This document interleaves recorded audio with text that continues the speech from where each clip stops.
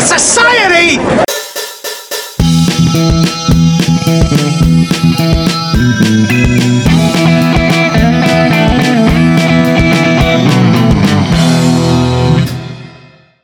Yo, what's happening, Earthlings? We're doing an episode today. It's a podcast. Talking movies, talking them. Matt, what's up? We're just having a kind of casual this episode, eh? Yeah. Yeah? I don't know about you, but the weather, I got seasonal sad or whatever, so SS, I'm not feeling... Listen, Listen, the sun will come out tomorrow. Bet your bottom dollar, okay? Mm-hmm. So just hang in there, buddy. We're all gonna make it. I want to dedicate this episode. We lost somebody, or some bird. Yeah. Who was very dear to us. Mm-hmm. And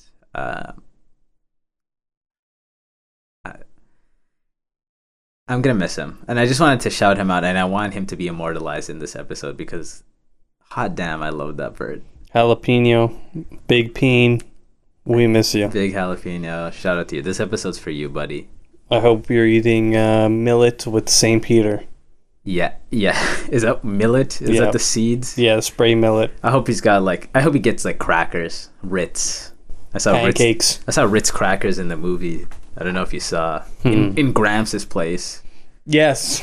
So we know for sure that Ritz is at least 70 years old. So just so you guys know. And that's it. Just a quick moment of silence. Yes. All right. There you go. Seen any good movies lately? I saw a couple movies this week. What did I see? Saw Don John. This is the movie that came out like 2013. It's like a romantic comedy. Is it the one with the Scarlet? Yes. Yeah. Yes. Basically, the plot is like this guy. He's very meticulous. He has his routine, and he also has a crippling porn addiction. And you know, as one does. Yep. And the movie is kind of just like expectations in a relationship, how the media influences men and women's views on each other. The big thing is like men are influenced by the pornography they watch, women influenced by like they say like fantasy film or like romance films that create unrealistic depictions of relationships. It's solid. He wrote and directed it too. Yeah. Joseph Gordon-Levitt. Yeah. The direction is kind of dry.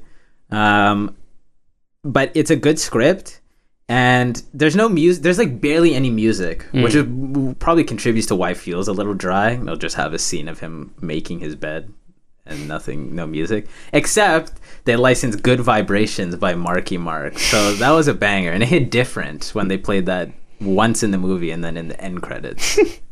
So solid. I would say it's a good watch. It's a good watch. It'll make you think. Okay, and it's sort of like an anti-romantic comedy, which seems to be his thing, given that he was also in 500 Days of Summer, which was a great film, and also about relationships and what people expect and the harsh reality. So I saw that. Pretty good. I saw ABBA the movie not that long ago. How was it? It's pretty good. Basically, it's like one of those movies where it's like half the movie is like concert footage. Yeah. And they play the big songs. Yeah. And then they have like a little story baked into it. Oh, I thought it was going to be like concert footage and then interviews. It's like the story is like, it follows this guy. So it just follows their tour in Australia. And then the story is just, there's this reporter, and the whole movie he's trying to get an interview with them. And he can't. He keeps fumbling. He sleeps in. He loses his press pass. The bouncers just kick his ass kind of thing. It's sort of funny. The songs are good. They're pretty good live. They're pretty close to the studio versions. It's a solid watch if you're an ABBA fan. And then at the end of the movie, they tacked on like a bunch of music videos.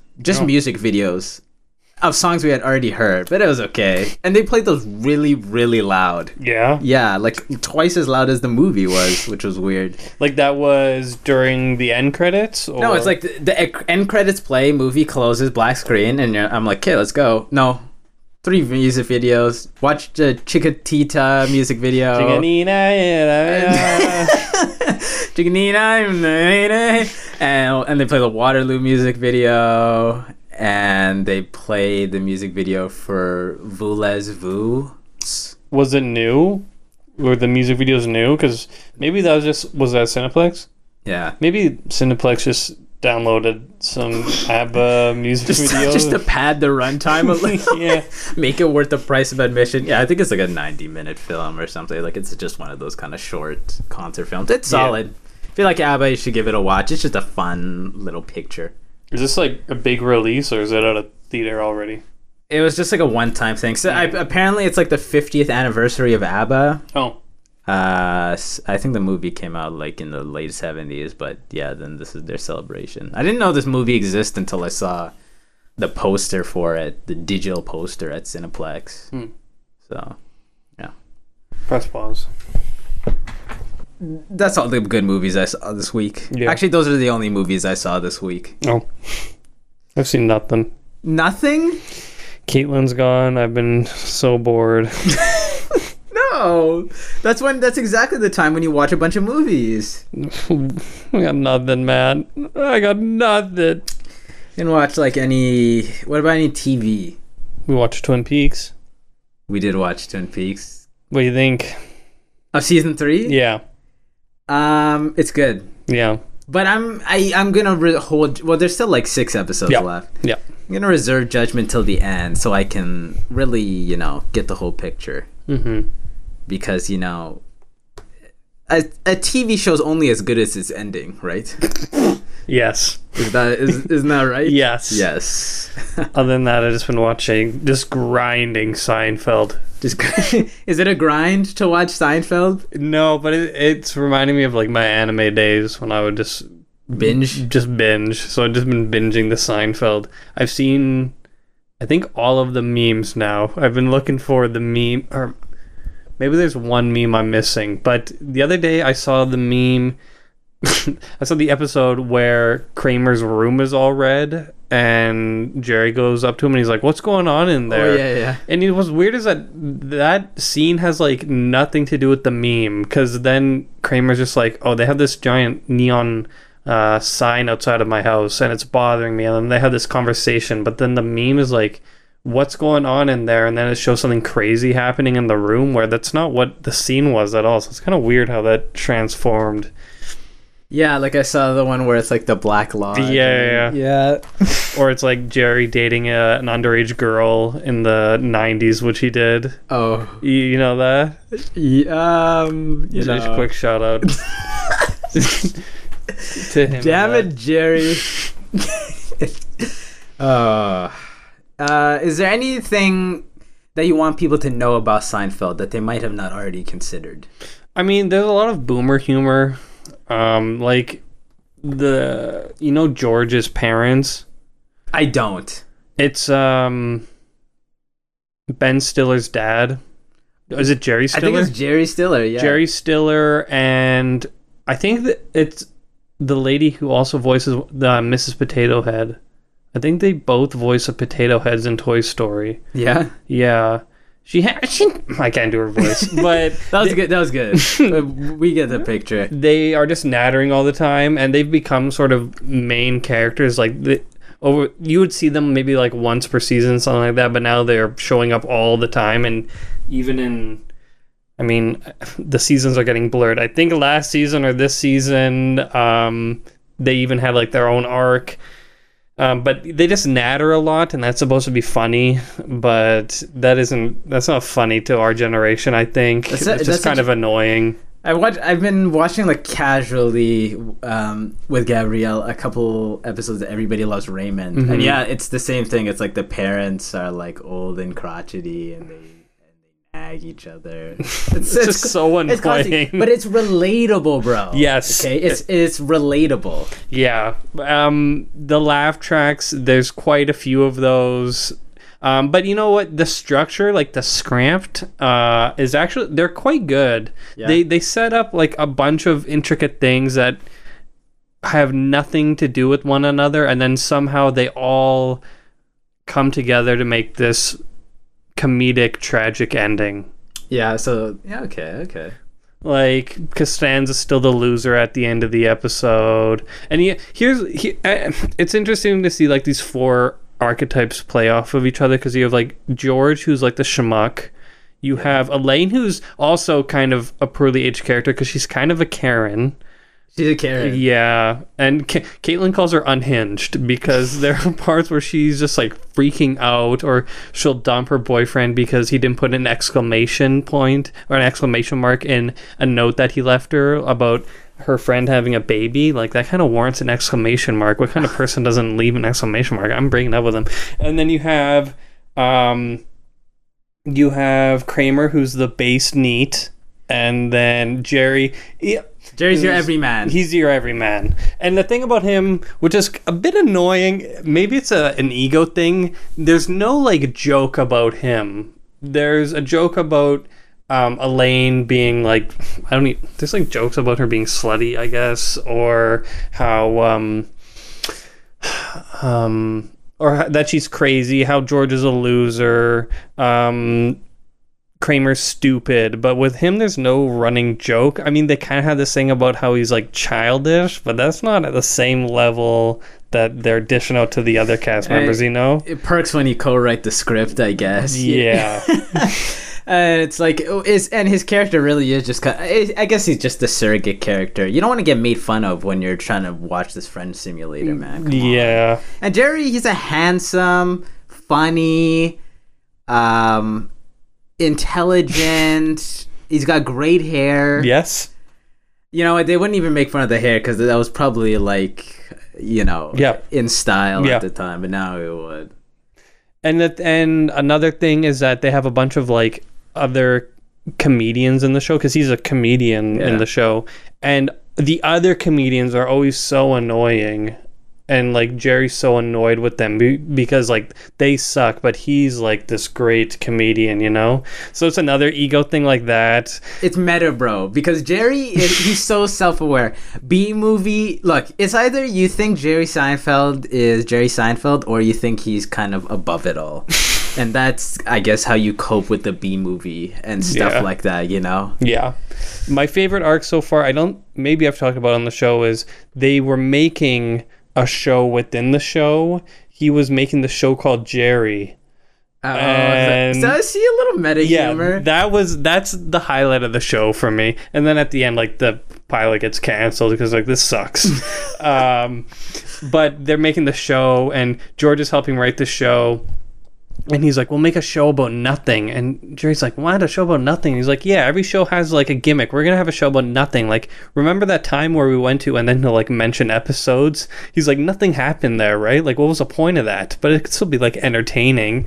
So that's good. It does have some, it's still a good watch, I'd say, to answer your question. I've heard that's like the famous line about the show, right? It's a show about nothing. Is it? Yeah, I think so. It's just like, I mean, like you tell other people about other sitcoms. It's like, it's all this family, or like even, and there's a blind kid. Yeah, and then there's a dog that talks or something. And then Seinfeld is just 4 people, which is also like Friends, but then it's got that spin where it's like, wow, they're young, metropolitan, and all conventionally attractive. Yeah. And Seinfeld, they're just like really just people. Right? Yeah. So it's the everyman sitcom. Yeah. It's comfy. Comfy? Yeah. How many bags for Seinfeld? Like 7. 7 bags? Because I found that sometimes there's like repeat premises. Every episode's about nothing, right? Well, like the conflict. Like, I've seen this conflict before. And sometimes it can get a bit repetitive where like they'll introduce a new girlfriend or boyfriend, and I'm gonna like, what's wrong with them? Why are they gonna break up? Like, I wish that there were a few less episodes revolving around the girlfriend or the boyfriend.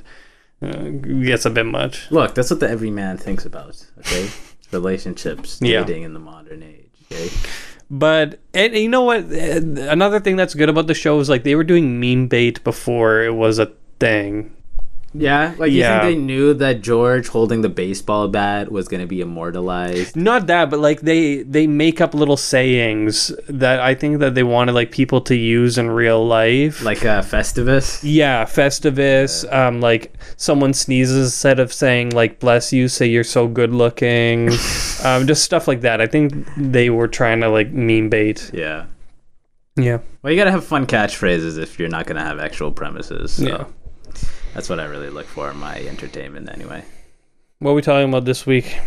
All right, it's part 3 of Sci-Fi Month, which is May, which is this month. And so we're reviewing another sci-fi film Facts. for this month of sci-fi. Yes. The movie's called Them, with the exclamation mark, which is appropriate given that this is a exciting film. Yep. This is a scary film. Yep. Came out in 1954. It's a creature feature, okay? You got a couple of police guys and a couple of scientists, and guess what? Listen, the hubris of man. This is a movie about this, not the Vietnam War, but post World War II. It's the world we have to live in. Yeah. After we've taken thunder from the gods and we've striked the earth with it. And then we get giant ants. Giant ants. So they got to fight giant ants in, I think they're in New Mexico. Yes. And then later on they're in Los Angeles. It's pretty straightforward. It's in black and white, except for the riveting title sequence when it goes them and it's in color and it's Whoa. I read that was because originally they wanted to do the movie in color and also in 3D. Oh. And then they were like, actually, we don't have the money. So take out the color, take out the 3D. But leave that title card. But leave the title card because they were like, wow, it's like punchy, you know? Yeah. It's like supposedly whenever they shoot the flamethrowers is supposed to fire and go. Whoa. It would have been shitty anyway because 50s 3D was, you know, something else. Yeah. But, yeah.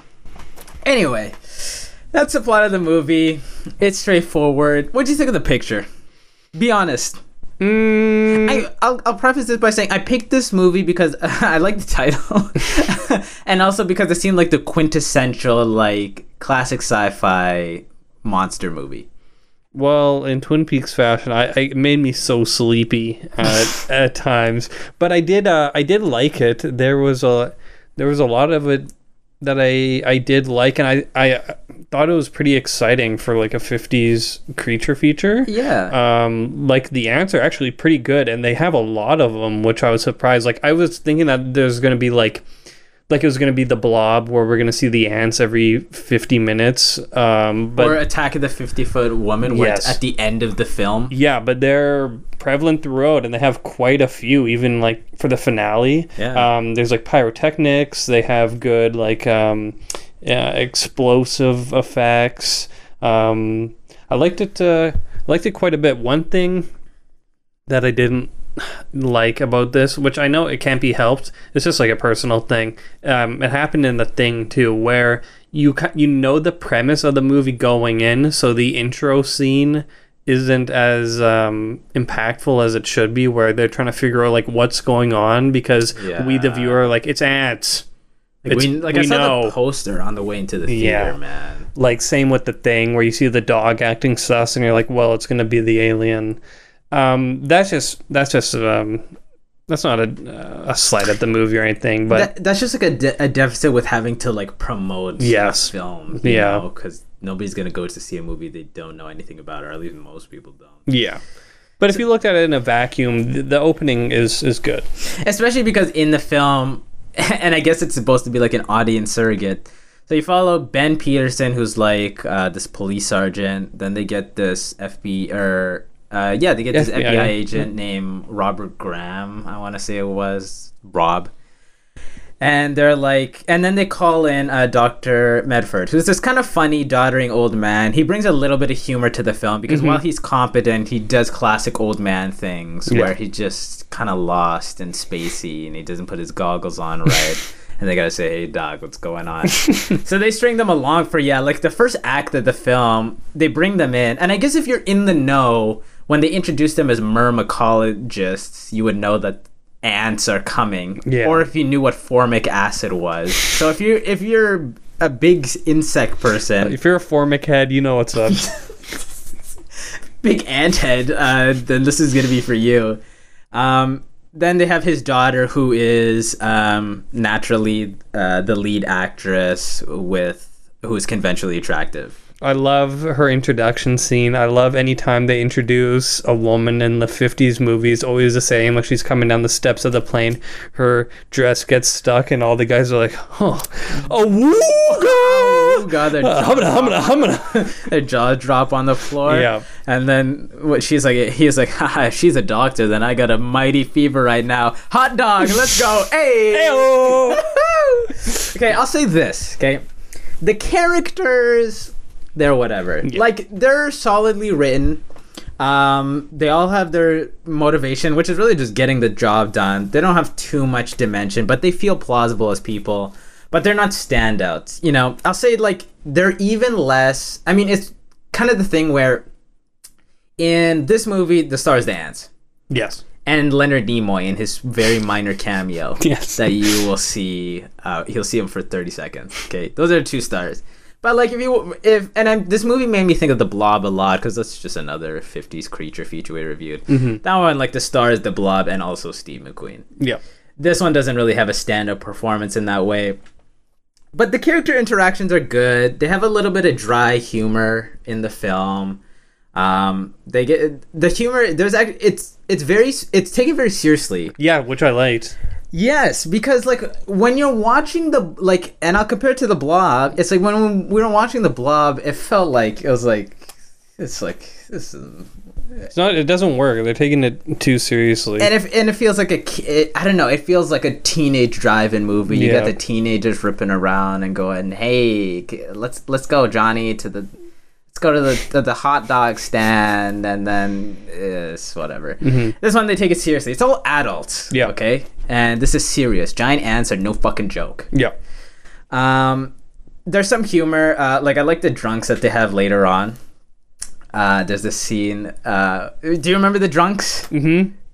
There's the drunks. They're kind of funny. Haha. I always like old portrayal of drunks in movies, because they are I don't know if it's supposed to be like these are junkies, but we can't say that. But they act a little too loopy. Yeah. You know what I mean? Yeah. Like most drunks just get drink and get really sad and then puke, but then these guys, they're on their own trip, man. Like they're far out. There's like this scene where they're interviewing this woman, and she's like, I was visiting a friend, and they're like, so late, and she's like, yes, don't tell anyone, he's married, and they all just look at each other and they're like, you can go. There's stuff like that, but it's played relatively straight. But it's a film that feels dignified, even though it's the giant ants. It feels like a serious picture, like for grown-ups. Yeah. Can you believe it? Yeah. So I'll give them kudos for not treating us like children just because there's sci-fi involved in this. Yeah. Yeah. The one actor I knew was James Whitmore. He was familiar. I'm not sure what he was from, though. He was in Shawshank Redemption. He's the old man with Jake the Crow who... spoilers, kills himself when he gets out of prison because the world's been... Brooks? Brooks. Oh, shit. Really? Yeah. That's a deep cut. I was like, those eyebrows, they're so familiar. So I had to... It was the eyebrows for you? I didn't even know. Oh, shit. Yeah. Yeah. Yeah, RIP to Brooks. Yep. That's like the saddest part of that movie for me. Yeah. And that's like a movie... That's like a role 40 years later, right? Because it came out like the mid-90s. Okay, James Whitmore is Brooks from Shawshank. Shout out to him. He's also in Planet of the Apes. I just saw that when I Googled him, but I don't know. He's probably one of the apes. In a mask, so it doesn't fucking... I'm pretty sure the only humans in that movie are the crewmates and then Nova. Yeah, so it's in a mask. Whatever. I'm going to say I don't know. I swear to God I don't know. So if this is right, I promise you. I'm going to say maybe he was like the main dissenting ape who was like, no, they're animals. Like the leader ape? No, or like the main head scientist or whatever. I don't think he was a leader. Not Dr. Zaius. Maybe. No, because Dr. Zaius was on his side, wasn't he? Yeah, no, the main dissenting ape. Oh, okay. Was that the leader? I don't know. I don't remember. I saw that movie a long while ago, and I think we saw it in theaters. I want to say we saw it at a friend's house, and he spoiled the opening of the movie. Where? I don't want to. Give me a letter. E. Oh shit! Yeah. Well, okay, he spoiled the ending, but I'd seen it before in fucking Madagascar, so like I'm not gonna fault him for that. It's kind of a Darth Vader. No, he spoiled at the beginning. He was like, "This is the last time we see her alive," and then do you remember that? Yes. Yeah. Oh, okay. Yeah. No, I knew the ending already. Yeah, Madagascar had spoiled that for me. It's an iconic ending. Yeah. It's spoilers. It's Rosebud is the sled, guys. Okay? It's the fucking toboggan. If you thought it was something cool, it's not. There's some decent sound design in this. The music is whatever, but I like the sonar noise that they emit. There's some good scenes with genuine tension, like when they go visit the convenience store and they find the owner just broken up, head bashed, neck broken, and the policeman's left alone for a second, and we just hear that high pitched scream that is the ants' sonar or radar or whatever. And then they also have the wind howling ferociously because it's the desert and the ants like to blow holes in people's houses. And that was like a good scene of genuine tension and genuinely good sound design in the film, which as we mentioned, is a very big aspect of horror. And I guess this is it's more like a sci-fi thriller, but I imagine in the 50s this would be pretty shocking material. The ants look pretty good too, man. Yeah. The effects are good. The flamethrowers were stunningly realistic. I mean, they just used real flamethrowers, I guess. Yeah. And they actually burn the ants too. I was like, they're just gonna show them like shooting the flames, and that'll be it, right? But then they actually show them completely burning the ants. So I don't know how many models they must have constructed from that. They do a good job of teasing the ant. I think they show the ants just enough. They tease them. It takes a long while to see that first one, like towards the end of the first act. Yeah. And then you get them later on, but they're not so prevalent that you don't dread them. Yeah. And that's another key of horror. Just don't show too much. Yeah. Yeah. So good effects all around. Yeah, definitely. Yeah. The one thing that I disliked was this ham-fisted atomic bomb narrative. Like, it's so just shoehorned in there. When they first see the ants, and he goes, it's probably a remnant of the testings of the first atomic bombs. Oh, just like that? Okay. Look, okay. The bomb was a big deal. Yes. In the 50s. Because, holy shit, we could just kill everybody in like a couple of minutes. And yes, it is a little bit ham-fisted at the end of the film when they find the last queen ants and they go, we gotta burn the ants. They burn the ants and then they go, wow, if this is the result of atomic testing, what about all the other atomic tests we've done? What kind of horrors could they make? And the Dr. Medford's like, who can say? They should have put it the question mark the end at the end because nuclear warfare is on the horizon. They mentioned the Cold War in this. Look, it's an atomic age movie, okay? Yeah. It's a little quaint now, but those are serious anxieties that I guess people had at the time. It was just prevalent. It's like, tomorrow I could just get nuked up. That's a new concept, so I'll give them that. I kind of like that there was well, it's a good thing that we had the nuclear bomb because then we got all these great sci-fi movies out of it. Yeah, like Godzilla. It kind of reminded me, it was kind of like comic booky in that way. Like there's like some old EC like sci-fi comics that are like that where it's like Earth like ravaged by atomic war. And what's EC? Those are just old. Those are like old comics. Those are like the pre-code comics before everything got sanitized. But they just did like horror, they did sci-fi, they were transgressive stories. What does it stand for? I think initially it changed. I think initially it was supposed to be educational comics. Okay. And then I think when it was going, it was entertaining comics. Okay. And then after the courts were like, shut this shit down, I don't know, they did like a few stories and then crapped out. What do you mean pre-code, like ratings? That was like, then in the 50s, this guy wrote a book and called Seduction of the Innocent, and he's like, yeah, comic books make you into a disgusting fiend. And Wonder Woman's all about bondage, and Batman and Robin are gay. Right. And then the courts were like, damn, like, we're selling this for 5 cents to kids? And then it was like, okay, the Comics Code Authority happened. And you had to stamp that on all your books, or else nobody was going to buy them. But what was a stamp? It was just like the Comics Code was like, you can't have this. Basically everything cool. Yeah. Which is why you get those dopey comics in the 50s where it's like Batman gets a rainbow suit. Because before that, Batman was killing guys and like having noir stories. And then after that, he gets a zebra suit.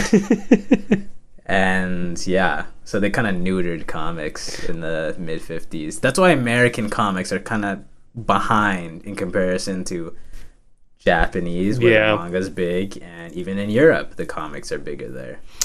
When did that switch? That was like in the mid-50s. No, but when did it switch back?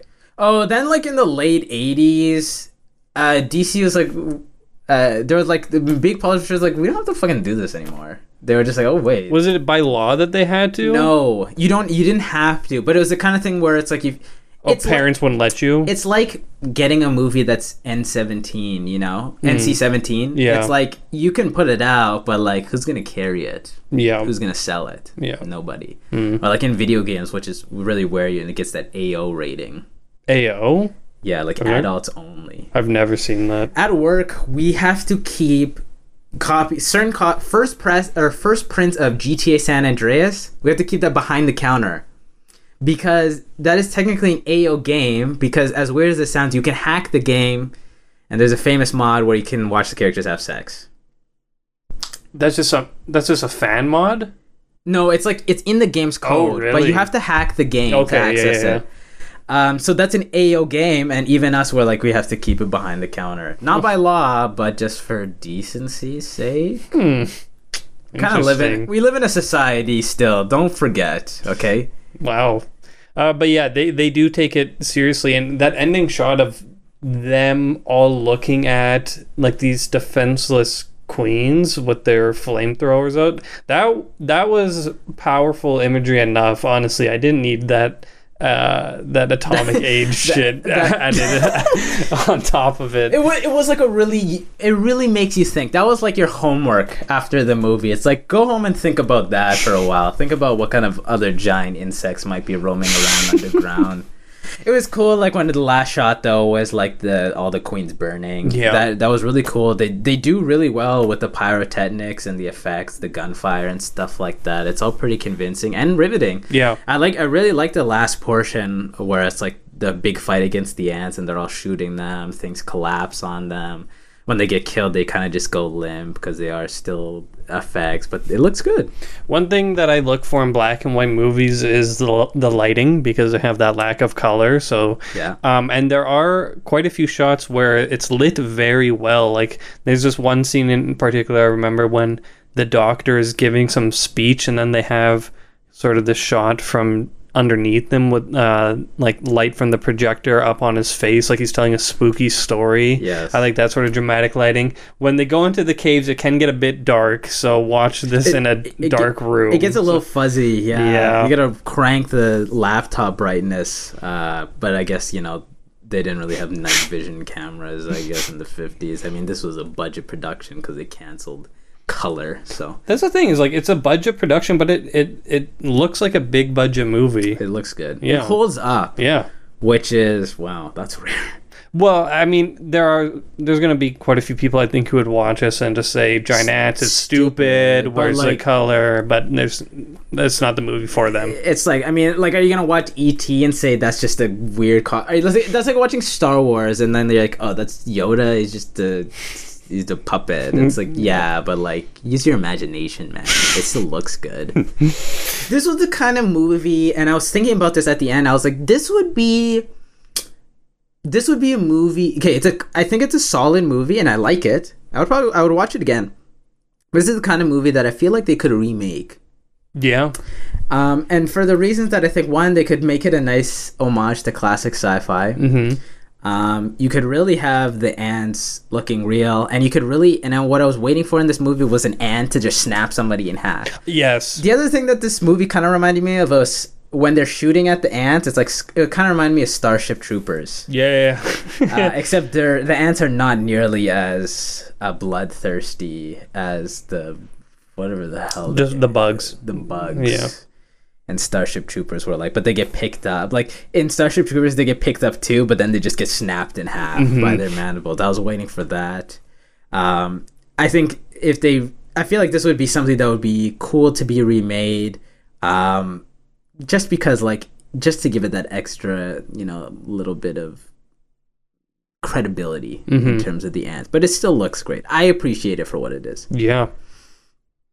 That's it for me. The only other thing I will say is that, and this is kind of just a product of the times, I'm finding in these old movies, there's this weird thing where I find that the characters are just, they just say their lines and then they just kind of wait to say their lines. Like, it seems they're not fully in the character, if that makes sense. I know what you mean. Instead of like kind of conversing, it kind of feels like tit for tat, like a play almost. And maybe you could chalk it up because everybody in this is very businesslike and professional, and they're trying to get things done with proper conduct.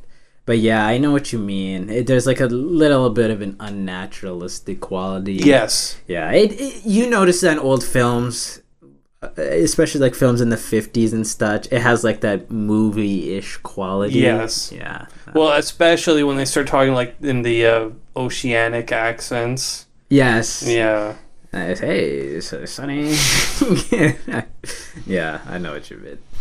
But yeah, I thought it was a bit better than a delightful little picture. It was a good little picture. I'll give it 7 bags. 7 bags? Yeah. You know what? I'll give it 4 out of 5 bags. Okay. I would watch this. It's 90 minutes. Yeah. Tight 90 minutes. This is like the perfect movie to like put on late at night. Yeah. It's not gonna stimulate you too much. It's cool. It's got all the stuff you want in a movie, like giant ants. 4 out of 5 bags. The only other cult movie I can think of with giant animals is, I think it's called Lupin. And that's like, or no, then it must not be, because Lupin is wolves, right? It's about giant rabbits. Isn't Lupin an anime? God, I don't know. Giant rabbits. Rabbits. You mean Donnie Darko? No. Night of the Lupus. That's it, not Lupin. Lupus. Lepus. Sorry. And what is Giant Rabbits? It's Giant Rabbits, and you know who stars in it? DeForest Kelly. So shit. McCoy has his giant animal movie, and so does Spock. Impressive, very nice. Let's see William Shatner's 50s creature feature. He was in Twilight Zone. They talk about the folly of man and the hubris of man there. So. Oh, actually, he's in the episode with the gremlin on the plane, right? Yeah, that counts, actually. Yeah. I like to think Roddenberry was watching all this junk in the 50s and he was like picking actors and he's like, yes, it's all coming together. Next week, Space Cop. Space Cop, the Red Letter Media film. How do you want to review? Do you want to review this? Like we're reviewing? Straight. Okay. Yeah, straight. Okay. Let's see how it is. You know, like it's the kind of movie where it's like it's interesting because it looks like it's trying to do so bad, so good. And usually we just watch movies that are so bad it's good or just so bad it's bad. Yes. I don't know if we've ever reviewed a picture like that would have been like or maybe like Samurai Cop 2. Okay, Samurai Cop 2, which was fucking brutal. Oh my god. Maybe like Attack of the Killer Tomatoes, kind of, sort of. No, it was. Well, it's like doing. That was like self-aware parody. Yeah, that one. Well, yeah, actually, yeah, because that one wasn't like. Well, like the tomatoes, they look bad, like on purpose. Yeah. But yeah, I think that one falls in a slightly different category. Yeah. So, I guess we'll see. It's the first movie that I've seen. It will be the first movie that I've seen where it's movie critics making a movie. The only other movie I can think of that's like that is Beyond the Valley of the Dolls. Was that Ebert co-wrote that? Yeah. Is that movie good? I don't know. We should do Valley of the Dolls and Beyond Valley of the Dolls on Cop. Yeah, sure it'll work. It's got Sharon Tate, I think. Oh, does it?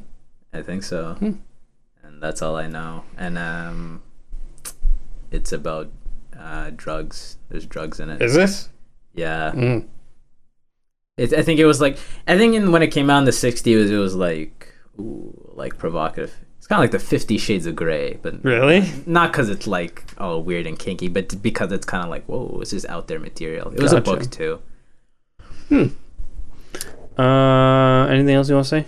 No. So Space Cop next week, and then the last week we'll do Solaris. Yes. Yes.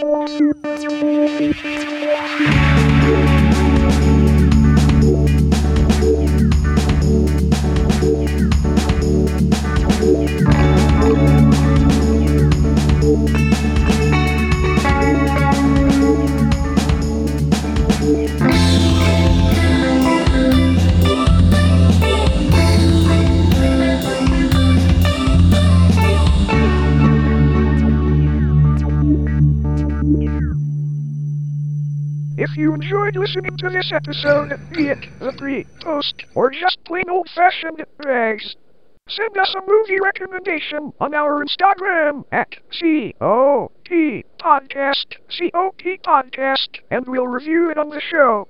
Shake, shake, and may the road rise up to meet your wheels. Was that good enough? Is that the take? Not even close. Take 174. Rolling. 3, 2, 1.